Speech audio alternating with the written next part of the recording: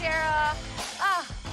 The air is changing. It is colder out. I hope you guys are feeling nice and cozy. Maybe get yourself a warm mug of something that you love to drink. Maybe it's coffee, maybe it's tea. Heck, maybe for this episode, you'll need a little whiskey. We've got such an interesting guest on this week. I am so excited to introduce her. And just a fair little trigger warning up top, we are talking about death and grief. So if you're not in a headspace to talk about that right at this very moment, completely understand. But also, hey, maybe this is exactly what you need if you are personally going through any of these life's moments. This week's guest, I'm so happy to introduce her. She is a widowed mom who changed her career to become a post-traumatic growth and grief expert and life coach to help other widowed moms learn to love their lives again. She is also the host of the Widowed Moms podcast. Welcome, KRISTA St. Germain. Thank you. It's always nice when other people want to talk about grief and it's not just me. I'm not going to lie. I was like anxious and nervous because it's such a taboo subject matter, I guess. Like, what's the best way to start this podcast off to just shake off any like nervousness or excited energy? What's the best way to just be like, we're talking about this? Yeah, like that's just it, right? It's like that's why it's so uncomfortable, because we don't talk about it. So all we have to do is just talk about it, and then it gets easier. Okay, well then let's like get right into it. I guess the obvious / maybe not so obvious question is, why would you get into this work yourself? Didn't plan on it, I'll tell you that. Yeah, I did. This was never in my plan. So when I was 40, I'd been through my first marriage, kind of went down in flames, got married again, redemption story, right? Like perfect guy, proof that you can be treated the way that you deserve and want to be treated, and that relationships can be easy. And I was just on this real high in my life. And we had gone on a trip. We were coming back and we'd driven separately, and I had a flat tire. And so I pulled over onto the side of the shoulder of the interstate, and he pulled up behind me, and typical stubborn man, did not want to call AAA. Just let me change the tire myself. Baby, I can get to it faster. We'll get home. I just want to get home. And so I'm standing on the side of the road, and I'm texting my daughter, who was 12 at the time, and telling her that we're going to be late. And he's getting into my trunk and trying to get the spare tire. And a driver it's broad daylight. It's like 5:30, right? Oh, wow. Did not see us, did not see the hazard lights. And then of course we later found out that he had meth and alcohol in his system, and crashed in between. Yeah. It crashed into the back of Hugo's car, trapped him in between his car and my car. And it was just, as one can imagine, awful, right? So within 24 hours, he was gone. And I went from my life is amazing to, I don't know if I'll ever be happy again. Right. So, just went immediately back to, thank goodness I had a great therapist in my pocket from my divorce who had been so helpful. And so I went back to her, and fast forward, kind of got to the place where I was back at work and back to functioning and not in the fetal position all day. And everyone was telling me, you're doing so great. Right. And I can see why they were thinking that, because I probably looked like I was doing great, because I was functioning and I did look okay. But how I felt on the inside was not that great. It wasn't awful, but it wasn't great. It was kind of hollow and robotic and, kind of meh. And at that point, it was like, I don't know, divine intervention that I happened to find a life coaching program and discover life coaching. And therapy was very helpful for other reasons, but what I learned from the coach that I worked with really started helping me shift things and gave me tools I didn't have before. I didn't understand. I didn't know anything about post-traumatic growth. I really didn't know how to actually go about the process of creating what I wanted and feeling empowered again in my life. And so when I figured that out, then I decided, okay, this is what I've got to do. I need to quit this corporate job and go help some people, right? Because the corporate job was paying the bills very well, but it wasn't bringing me a lot of joy or meaning. I guess my next question is, and thank you for sharing, what is post-traumatic growth? You said that, and I thought, I haven't heard that one before. Right? Yeah, I remember the first time I heard it, and it was like a record scratch. You're like, like what? So post-traumatic growth is a phrase that was coined in the mid-90s by a couple of researchers. Tedeschi and Calhoun were their last names. And prior to their work, it was thought that there was this baseline of wellness or life satisfaction that you would experience. And then you would have something traumatic happen and your wellness or life satisfaction would dip. Mm-hmm. And the goal at that point in time was just to get you back to where you were, right? Like to go back to that level of wellness. And that was kind of the best you could hope for.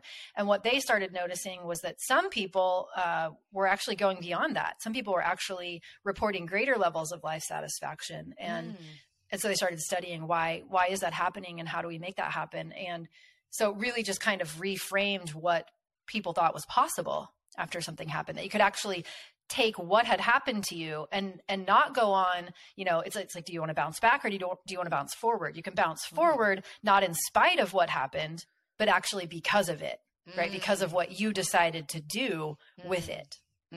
Yeah. That's pretty crazy. It in its most extreme form makes perfect sense when it comes to death, but it also, I recognize that in situations that, as someone who has dealt with depression, where it always felt like I didn't know how to get out of these dips. And I had always, used medication, or now I'm, discovering like the psychedelics and things like that, ketamine treatment, things that are helping. But the idea that it's not something that has to consume us, it can certainly define us and live with us, but it doesn't mean that your life is over or done, or that you've hit the peak growth or trauma in your life. Like life will go on in a sense. Yeah, I like to, before we started recording and you asked me where I'm from Kansas, and we have a lot of tornadoes here. And I like to think about it like, if someone comes along, like a tornado comes and knocks your house down, right? You didn't ask for that. It just happened. And if you're going to rebuild your house because it got knocked down, you have some options. You could go back and rebuild a house that's very close to the house that you had before. That would be fine, right? But also you've lived in that house for a while. You've learned some things because you've lived there. So you could also say, well, I would like a different kitchen layout. I would like more natural light. I would like, something different. And you take those life experiences into account. And then when you rebuild, you build something that's even more aligned with what you want, right? And it's not an insult to the prior house. It doesn't mean anything about what got knocked down. It just means if I have learned from living, why not apply that knowledge and create even more of what I want? Whew. I mean, the alignment part, in a way, it's not like a do-over, but it's a second chance to frame your life in a way that is meaningful and purposeful, like kind of how you said that gives you more joy. Yeah. Yeah. Because when you lose something or someone important to you, I think it hurts like hell, but it's also a great wake-up opportunity. It's a great chance to just check in with yourself and say, am I really making the contribution that I want to make? Am I living the life I want to live? Is this the way I want to spend my days? And for me, the answer was, in some ways, yes, but in many ways, no. It's so easy to just get stuck in the autopilot of life. Yes. Which, as a 40-year-old woman, that's where I was. Right? You just go to work, you do the kid things, you pay the bills, and you don't question it. You just do it. Yeah. And the universe had a different plan for you. Yeah. The universe was like, just kidding. She really went, you're going to get a new plan. Just kidding. Here you go. Right. And your husband's name, Hugo? Yeah. He's French Canadian. I love the name. So French was his first language. And so, yeah. Is it okay to speak about him a little bit? Oh, I'd love to. Yeah. Okay, absolutely. Great. I figured as much. I think what happened with Hugo feels like people's, worst nightmare is their first thing that like popped to mind. Like, this is the worst possible thing to happen. You're in love, you've got this family, and I feel like from an outsider's perspective of like, it's inherent to just go like, that's my biggest fear. Therefore, I don't want to talk about it. I'm just going to positivity be there for KRISTA. I'm just going to cook food or show up how she needs me. It's just people don't want to go there, but you didn't have a choice. The universe put you there to feel all of that. And I wonder how Hugo would feel about your shift and your turning your pain into purpose. Do you think about that? Yeah, I do. Ultimately, I think he'd be super proud of me, but honestly, he would not have been bought into the idea of leaving my safe job to go become a life coach. Like he would have not been in that at all. And I joke about it. His first wife and I are friends, and she actually is a coach as well. Oh, no and way. We both joke about how he would just be like, what are you doing? So we worked at the same company. Oh my gosh. And he'd been there for 20 years. He was an electrical engineer and, you know, just total avionics guy. And so, the idea of me leaving to do this, he would have thought was absolutely nuts. But I think seeing what I have done with it and that I actually could be successful, he would be really proud. Yeah. Yeah. And what are, like we talked about, there are stages with grief, right? And I have to imagine, is there an extra added layer when you were there? I mean, I wonder if people connect over, you know, the death of a husband or a loved one, but is there something extra when you had to watch it that you felt like my grief went way more fucked up, excuse my language, than you guys is? Yeah. I mean, like, I see so many people comparing their grief, and I don't think there's really any value in that, right? Because whatever we're feeling, it's not something that needs to be worse or better than another person to be valid. Oh, 100%. Right. So like it pains me when people say, well, you know, it was really awful for me, but it was so much more awful for that person. And minimizes their own experience. Right. Or when people say, you know, yes, it was awful for you, but it was so much more awful for me. Right. There's just no value to me in that compare and despair. It doesn't take us anywhere positive. It's, you know, if we want to connect over it, it was hard for me and I see that it was hard for you. And like that part of me that's hurting sees the part of you that's hurting. Right. And then we connect and support. But for me personally, that witnessing that, it was a whole different level of junk that my nervous system held on to that I had to figure out how to let go of. Right. So sirens and police cars. And anytime I saw somebody pulled over on the side of the highway and CPR scenes and movies and, you know, a lot of that stuff that just the grief grenades, as I call them, there's a lot of them.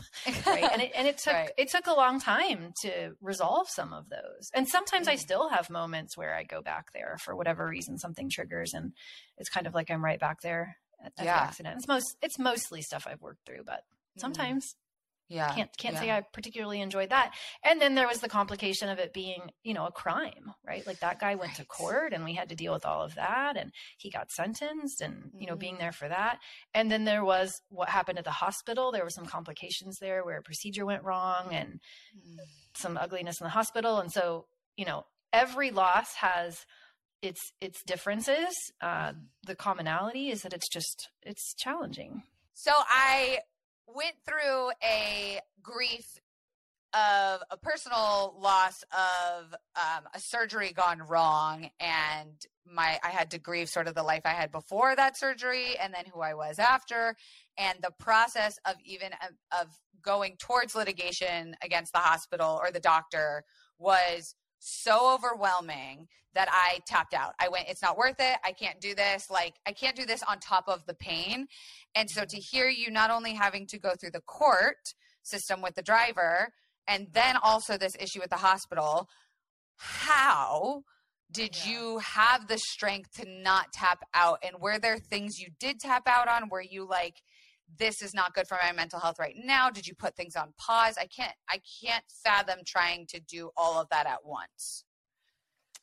I think in parts, I think I was still numb in some of it. Right. I mean, I think the brain has a beautiful way of trying to keep us from the full depth and breadth of all of that emotion at one time.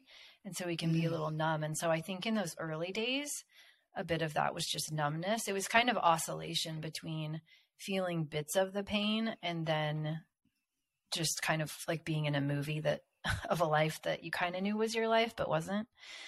But the court stuff, we didn't actually end up going to court over the hospital, and the man who caused the accident ended up pleading guilty. So didn't actually have to testify. I was so grateful for that. Wow. But, it was about a year later when he actually got sentenced. And so, did participate in that process. I think by then I had a completely different perspective. I'd done a lot of work. I'd done a lot of really thinking about him and how I wanted to relate to him and what I wanted to believe about him. And, it was a conscious choice that I made to forgive him and to forgive, what happened in the hospital. And just being able to express that actually was really healing for me, not to say that it is that way for everyone, but for me to be able to tell him, hey, don't let this define your life. Like you don't have meth and alcohol in your system at 5:30 on a Sunday when your life is going well. Right. Exactly. Like it's not like he intended to cause that accident. Does that mean I don't believe he should, have a penalty of some sort? No. But do I think he did it on purpose? Also no. Do I want him to live the rest of his life, suffering and in pain and unable to contribute to society? Also no. So I wouldn't recommend if you can avoid these kinds of situations, can't say I recommend them. But you get through. I think I also did a really good job of allowing myself to feel and support myself as I felt. I think I could see the value of that pretty early on, that, emotions are going to wait for us. And if we can just support ourselves and let them flow through, life gets so much easier. Grief gets so much easier. Yeah. I mean, speaking to that, I wanted to go through why do we suck so much as a society at grief? Because I think we've all heard of the 5 stages. Do you believe in it? What's wrong with it? Are there only 5 stages? Is it a circle? Yeah. Is it a graph that never ends? Tell me your thoughts. Yeah. Is that, out of curiosity, before I tell you my thoughts, do you know any other grief theories besides the 5 stages, or is that what you're familiar with too? Only because I am writing my book on chronic pain in cycles of grief. I know about the other 2, that is the try again and the growth. But no, I haven't heard anything. That still is coming off of the 5 stages. Yeah. Yeah. And I think that was one of the things that was so frustrating to me when I found myself having the grief experience, is that the only grief theory I knew about was the 5 stages. And I really didn't know that much about it.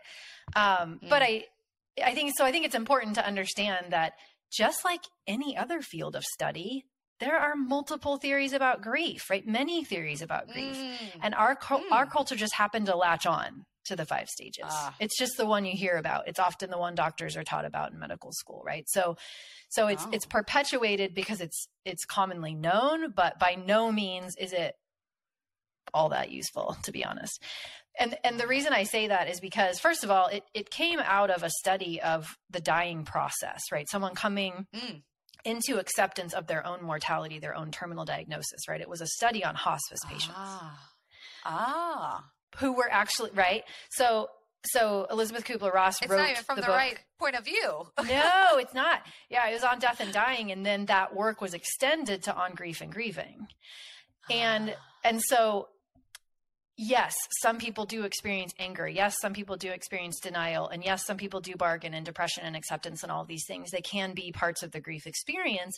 But the sad thing about it is that people took her work and made it mean, okay, first you're supposed to be in denial, right? They made it linear, and then you're supposed to get angry, and then you're supposed to bargain, and ultimately you will reach acceptance. And so that's, first of all, never what she intended for people to do with her work. And so it ends up, instead of using it as, okay, this could happen, and so I can support myself if it does, we took that and went, am I angry enough? Am I too angry? Right? Should I be trying to compare yourself into these little, square peg and round hole kinds of moments, as opposed to what she really intended was to say, hey, this could happen and nothing has gone wrong if it does. And this often happens, but any emotion can be part of grief. And it certainly isn't linear, and there's definitely no endpoint. And that's in part why I think we suck at grief as a culture, because we don't know anything more about grief than one theory and we've misinterpreted it. We use language like grief journey, which kind of implies there's an end, right? Yeah. We think there's some right or wrong way to do it. So many people get into grief and they don't trust themselves, right? They don't trust that they can navigate it. Ooh. And so then they go looking for everything outside of them. And that's not where it exists, right? You can't do it wrong. You can't mess it up. Unless we can undo the loss, it's not going to end. And that doesn't mean you don't feel differently, right? But the idea is that instead of thinking of grief as something that ends, we just start thinking of it as, hey, this loss happened, right? And now I'm going to weave that into the fabric of my life experience so that I adjust to it. But I can't undo it. And having thoughts and feelings about it continuing on for years and years doesn't mean I've done anything wrong. Of course, you're going to have thoughts and feelings about a loss, right? And of course, they're going to evolve over time. But are we choosing them on purpose, and are we creating an experience that moves us toward what we want or away from what we want in life? Right. And that's what I'm interested in helping people do, is do it consciously, do it with intention, instead of just believing. Like if I had just believed the thought in my mind that my best days were probably behind me, I really had that thought, right? Like my best days are probably behind me. You should just get used to this. Like you should just count your blessings and be glad that you had it. It's probably never going to get that good again, but you're going to make it. You're going to be okay, but you're just never going to be really happy again. Yeah. Right. And that felt factual to me at the time. Yeah. That didn't feel optional. Wow. Right. So now that's not what I believe at all. Right. I've cultivated and chosen to believe that my best days are ahead of me. Right. Which is so different. It's not wrong that I believed what I believed. It's just not a move toward what I want. Yeah. Yeah. And I think grief, like you said, it's such a blanket sometimes that you believe it to be factual that it's hard to see the light at the end of the tunnel, you know? Yeah. And we don't even know. I mean, science is just now kind of starting to show us what happens in the brain during grief. Like there's so much. I think we're really in the early days, right, of what happens. Well, I mean, you think about it. You know, I don't know what kind of grief experiences you've been through, but just to give an example, right? The brain is always making predictions. Its job is to like, well, it has many jobs, but when it comes to a close relationship, like it's looking to know where that person is, when you're going to see them again, right? It's making predictions based on how often you see them and when you're supposed to see them next. And so it doesn't make sense to the part of your brain who has gathered all of this data that says, okay, you know, at 6 o'clock when the garage door raises, that is your person, right? That it just is. And intellectually, you know that they died, but your brain has to relearn and get enough exposure to the data that shows that they aren't where your brain expects. The weather is getting warmer, so it is time to say goodbye to jackets and sweaters and hello to shorts and tees. I wanted to update my wardrobe for the long haul without spending a fortune. Luckily, I found Quince. Now that I've got a lineup of timeless pieces that keep me looking effortlessly chic year after year, like premium European linen dresses, blouses, and shorts from 30 doll hairs, washable silk tops, timeless 14 karat gold jewelry, and so much more. The best part, all Quince items are priced 50 to 80% less than similar brands. I can confirm this. I'm actually wearing Quince pants right now. You are? They are so, they're loose, they're breezy. These babies have a button, a fly, drawstring, and elastic in the band. So I can dress them up, I can dress them down. Yes. They're the perfect pant for summer, and I'm really comfortable as hell in them. Honestly, I am wearing the Quince 14 karat gold earring loop right now. Oh my God. I know. I think it's so cute. It does not tarnish. It is so comfy, and I have sensitive ears, so I'm really loving this for my body. So get warm weather ready with Quince. Go to quince.com/Kelsey for free shipping on your order and 365-day returns. That's QUINCE.com/Kelsey to get free shipping and 365-day returns. Quince.com/Kelsey. Are you looking to cut back on alcohol this year? You are talking to two sober Sallys. You know Zach and I love to drink Recess Zero Proof craft mocktails because it's a guilt-free way to unwind. It has 0% alcohol, made with real fruit, only 25 calories or less, and it is sweetened with agave because y'all know I got that sugar addiction. It has incredible flavors. One of my favorites is the grapefruit Paloma. The Paloma is actually one of the last drinks I was drinking when I was drinking alcohol. So this is like a nice little nostalgia moment, and it still feels really fun in my hand. And there's no reason we should be missing out on the partying either. It's such a good replacement for alcohol, a great drink for having in between alcoholic drinks, unwinding at home, at dinner parties, chilling on the couch. It is endless. Get 15% off Recess mocktails now at takearecess.com/Kelsey so you can enjoy your favorite cocktails without the consequences. Them to be for you to experience that congruence where it actually makes sense. Right. And because we don't understand that our brain has to go through that process, it's really easy to think you're crazy. Right. Right. It's like, why did I just pick up the phone to text him again? Like, I know. Like, is there something wrong with me? Right. Why does it feel like this isn't my life and they're just on a business trip? Well, it's because your brain is relearning the new reality. And it's not going to do that based on one exposure to new data, right? It's got to happen multiple times over and over and over. And then eventually what you know intellectually feels true in your body, and you stop rolling over in the middle of the night and thinking they should be there and wondering why they're not.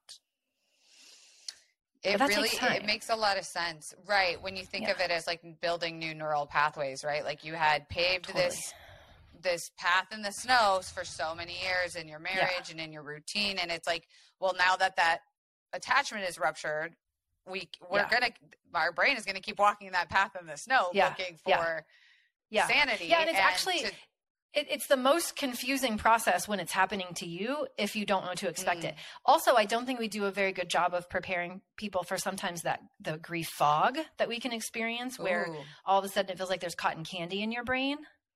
And so then you can really start to question, if you're struggling to remember things, or you're struggling to read and retain, or, you put your keys in the pantry or the freezer instead of where you normally put them, or you forget to pay bills, or, you don't have the same level of cognitive functioning necessarily that you had before. And it's not universal, but if it's happening to you and you didn't know that that's a very normal part of grief, it's very concerning.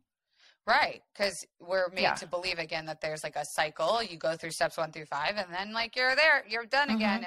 And, I've heard a lot of people talk about like the waves of grief where it will, hit you out of nowhere, and I'm making air quotes because often it makes a lot of sense when it hits. It just might not be as obvious.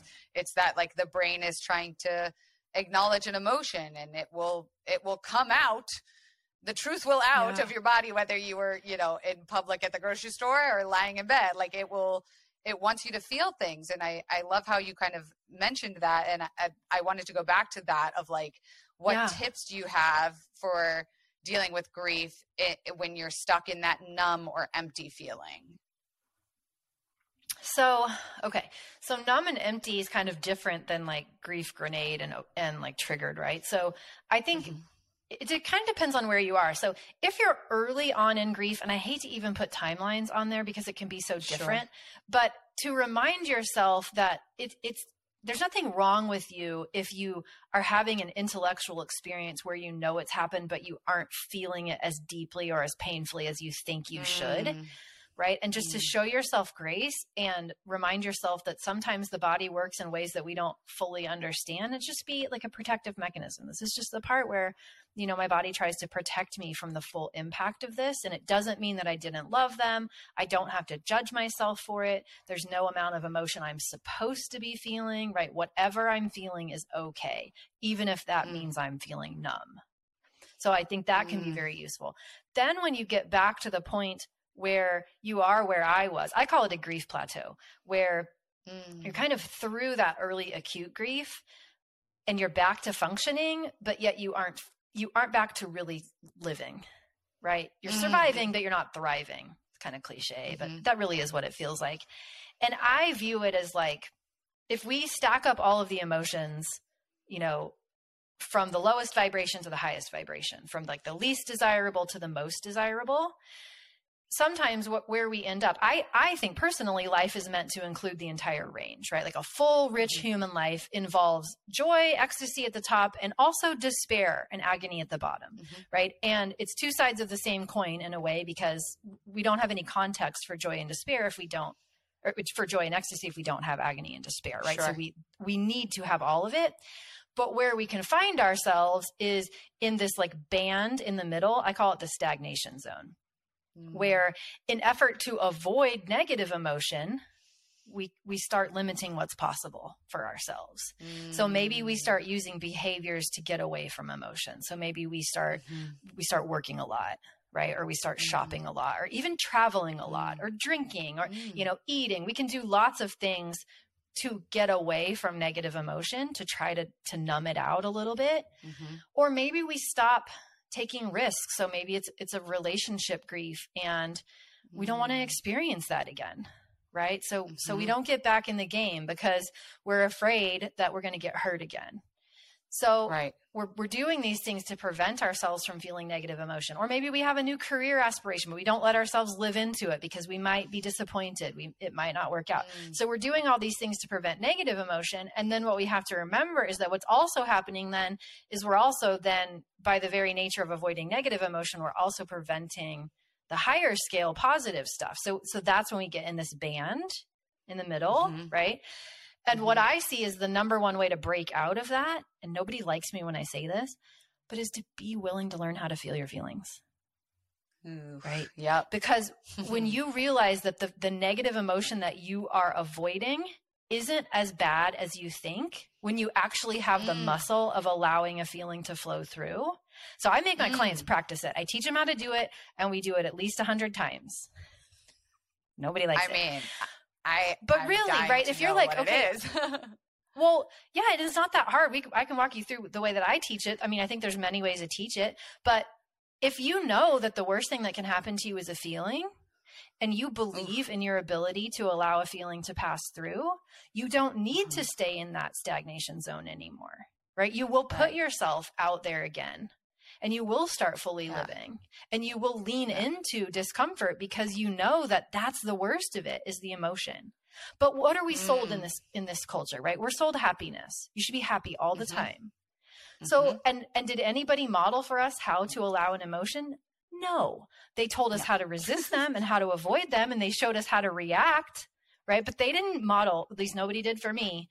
Nobody modeled for me, hey, this is how you let a feeling flow through you, and this is why feelings can't hurt you, and you can actually be good at feelings, right?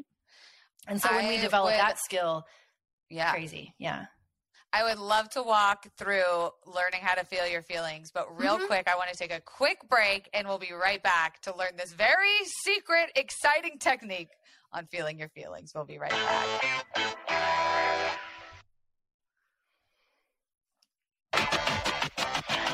Wow, what an ad. And we're back. Okay, so you got to give us your secret. We're talking about learning how to feel your feelings. And this is a big subject I see on TikTok, actually, where it's like they teach you, they're supposed to say you need to feel your feelings. And it's like, okay, no, but then no one gives you the actual tools of like how, and once I feel them, how do I self-soothe in a way that's healthy? So I'm actually I'm going to sit up for this because I'm ready. Okay. So there are two ways that I love to do it. And it really just depends, but I think either tool is amazing. I will not teach the first one because it's too long, but it's tapping, emotional freedom technique. So you probably know of it. Your listeners probably know of it. Love tapping. So that's one of my favorite tools, and I love it for so many reasons, but it can just be done anywhere. You can do it very inconspicuously, even if you're just tapping, on your collarbone point or on the side of hand, I think is brilliant. As you're allowing a feeling, and it creates calm in your nervous system, and it really just allows it to flow through. But the way that I teach it, that really just happens in your mind and body, and nobody notices you're doing anything, is I call it the now feeling process. Now, N-O-W, and it's easy to remember. And so it's 3 steps. And it really only takes about 1.5 minutes, by the way, for a feeling to process, if you're actually paying attention to it. So the N in now stands for name. This is anger. This is sadness. This is loneliness, whatever it is. You just give it an emotional label. And honestly, you don't even have to do that as long as you recognize that you're having a feeling. It doesn't even have to be in any way an intellectual experience, but this is anger. And then you open up to it. That's the O in now, open, which is to say, do the exact thing, the exact opposite of what your body wants you to do, right? When your body perceives a negative emotion, what it wants to do is close, right? It wants to like go in, like fetal, like curl. And so we do the exact opposite of that, which is give it permission to be there, open up to it in whatever way that is for you. So for me, that means I drop my shoulders, I open my chest, like I literally open my body to the experience. And then I say yes, like I give it permission. This is anger. You have permission. I'm open to this experience. It's kind of like, you know, if you went into labor and you had a contraction coming and you just decided that contraction shouldn't be there. Probably not going to help you. Can't fight that. Right? Yeah. No, you can't fight it. So same thing here. So why do we keep fighting it? So like just breathe it in, right? So you open up to it, you breathe it in, you say yes, whatever that means to you, but you open. So you name open. And then the W just stands for witness, which means all you have to do is turn your attention to your body and watch where in your body those vibrations are showing up, right? So what part of your body do you notice that emotion is in? And then you just put your attention there and you just see what you can observe about it. So, and anything counts, and it's not right or wrong, but the questions I like to ask myself are like, okay, where is it? So many times it's in my throat. So many times it's in my chest or in my gut. And then what is it like? Does it have a color? Like, is it dark? Is it light? Does it have any sort of shape? How much space is it taking up? Is it the size of my fist or is it the size of a bowling ball? Right? Does it feel like it's contracting or does it feel like it's expanding or growing? Does it have any sort of rhythm to it? Like maybe it's really slow and kind of lifeless, or maybe it's really fast and buzzy. What is it actually like? What does it make me want to do? So instead of telling myself more iterations of the story that created the emotion in the first place, right? I'm not looking for more reasons to feel angry. I'm not telling myself I shouldn't be angry. I'm just noticing what the felt experience of anger is like in my body as those vibrations flow through, right? Like, so if feelings are vibrations, vibrations are energy, energy flows through, right? We just got to get out of its way and watch it do its thing. And we're like totally not judging ourselves as it happens. Right. We're just open and watching, witnessing. Right. And I swear to you, what we associate with emotions that we think is awful is so much less about the actual experience of the emotion and so much more about our resistance to it. Speak on it. That is so true. I always say the anxious anticipation is always worse than the thing itself, because often it's a relief. Worse. Our body keeps the score, you know, it wants out. So much so worse. If there's a way to put it into something that is non-judgmental, I mean, you were perfectly describing like somatic tracking, which I have a hard time because it's hard for me to be non-judgmental about it. It's hard for me to just witness, you know, if it's like dark and it's heavy, I'm like, well, that's annoying. That's annoying to me. Like I'm annoyed by that feeling. So how can I work on that non-judgmental feeling without also maybe, and I don't know if you experience this, but like feeling shameful, like, well, if I'm not feeling as sad anymore, does that mean I don't miss him or I don't that's a whole different love thing, him? yeah. I know. You're like, girl, that's its own podcast. But it's so valuable to even understand that even that is a protective mechanism, right? I think so. Like if you go back to that scale of emotion that I was talking about, so often it doesn't seem like, you know, anger or blame or judgment, it doesn't feel good. But if you look at the emotional scale, or even just use your own concept of what emotions you believe are desirable and undesirable, powerlessness is way less desirable to humans than anger. Anger is powerful, right? Nobody wants to feel powerless. And so even when we're feeling some of those emotions we don't like, if we ask ourselves, if I let go of this, is there a downside? Sometimes there is at least an unconscious downside, right? If I let go of being angry because I have no one to blame, including myself, then what do I actually have to feel? Well, I might have to feel powerless. I might have to acknowledge that bad things just happen and there's nothing I can do about it. Right. And humans don't like that. No. Humans don't like that. But No, so, but it they makes also sense. don't So we can be compassionate about ourselves. Be like, oh, this is just the part where, a part of me thinks that there's actually value in holding on to this anger, and that's okay. And that's what I love about tapping, is it's so easy to tap through stuff like that, because you're really just acknowledging the truth of how you feel and tapping on the points. And it doesn't even, you don't have to kind of keep bringing yourself back to what's happening in your body as much as you just have to keep articulating it. Yeah. And to your point of humans don't like that certain phrase, I think another one that kept coming up for me was like, everything happens for a reason. How do you feel about that phrase, and how do we reshape it? So here's how I feel about that phrase. It doesn't work for many people. Listen, if it works for you, you'll know because it will feel good. If it doesn't work for you, you'll know because it won't feel good. And so that's what you want to pay attention to. I think the reason people say things like that, and I heard like, you're young, you'll find someone else. He's in a better place. This was all part of God's plan. Like, these are all the well-meaning things that people say. And I think the reason they say them is back to, why we're so terrible at grief. We don't have the capacity for negative emotion. And even, I'm going to use negative in air quotes. I don't even think there really is such a thing, but we don't have the capacity to feel okay when other people around us don't feel okay. And so because we don't have that capacity, we don't have that muscle, we try to say things that we think might make them feel better, because ultimately if they feel better, we can feel better. So I get why people say it. And that right there is how to avoid saying minimizing things to other people. Is ask yourself, am I trying to make them feel better and therefore make myself feel better? Nobody wants to be made to feel better. You just want to be witnessed, right? Oof. To have somebody with you and be like, yeah, this does suck. And I'm with you. I'm so sorry this happened. It sucks. Right. Not they're in a better place and at least they're no longer suffering and everything happens for a reason and it's all part of God's plan. Right. Right. Most people do not I'd be remiss if no, I've never heard someone that's like, you know what? You've changed my mind. You're right. I don't know what it is, but I'll figure it out. Now I'm so happy this happened now that you've told me. Right. I feel amazing about it. I'd be remiss if we didn't bring up the fact that your podcast and your story really has a very special perspective of being a mom as well. And I think